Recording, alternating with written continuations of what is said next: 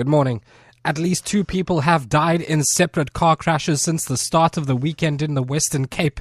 Provincial Traffic Chief Kenny Africa says on the R326 in Stanford in the Overberg, a driver died when he lost control of his vehicle, causing it to overturn. Early this morning on the N7 between Maritzburg and Malmesbury, around about 2 o'clock, we had a very bad, gruesome head-on collision between 2 vehicles, Opel motor car and Volkswagen motor vehicle. One of the drivers died in this accident and the other driver was seriously injured. The road was closed for a couple of hours, but luckily we reopened the N7 between Malmesbury and Maritzburg for traffic again. The Mitchells Plain Community Policing Forum says a lack of trust between communities and police is hampering efforts to curb gangsterism and crime. The forum was among various stakeholders attending a meeting with the Deputy Police Minister Bongani Mkongi in Hanover Park on the Scourge. CPF Chairperson Lucinda Evans says communities live in fear of gangsters. Some of the challenges that some of the police officers are facing is that information with regards to where the shooters are, where the guns are, is not forthcoming because the community is afraid, and also that there are issues around trust, that some of the communities feel that they are not able to trust the police.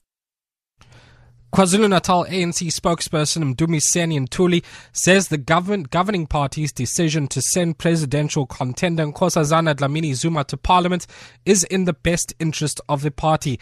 Dlamini Zuma will be sworn in as an MP next week. The former Health and Foreign Affairs Minister's main opponent in the ANC leadership race is expected to be Deputy President Cyril Ramaphosa.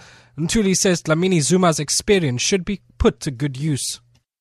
Zimbabwe's President Robert Mugabe says the country's economy is slowly rebounding.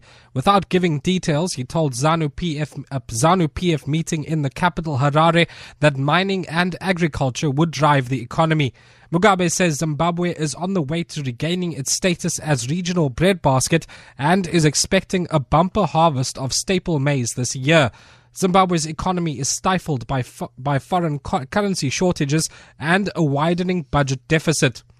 And lastly, Amnesty International says it has evidence that the security forces in Myanmar have planted banned landmines along the border with Bangladesh. Large numbers of Rohingya Muslims have been crossing the border to flee from violence. The BBC's Steve Jackson reports. Amnesty says at least 3 civilians have been injured by exploding landmines in the past week, and 1 man was reportedly killed. Eyewitnesses told the group they'd seen the Burmese security forces planting the devices, which are banned under an international treaty. Amnesty says this represents a new low in an already horrific situation. The United Nations says more than 250,000 Rohingyas have fled Myanmar since the military began a campaign against militants there 2 weeks ago. The security forces have been accused of a string of human rights abuses, including burning down Rohingya villages. For Good Hope FM News, I'm Andrew Clay Peterson.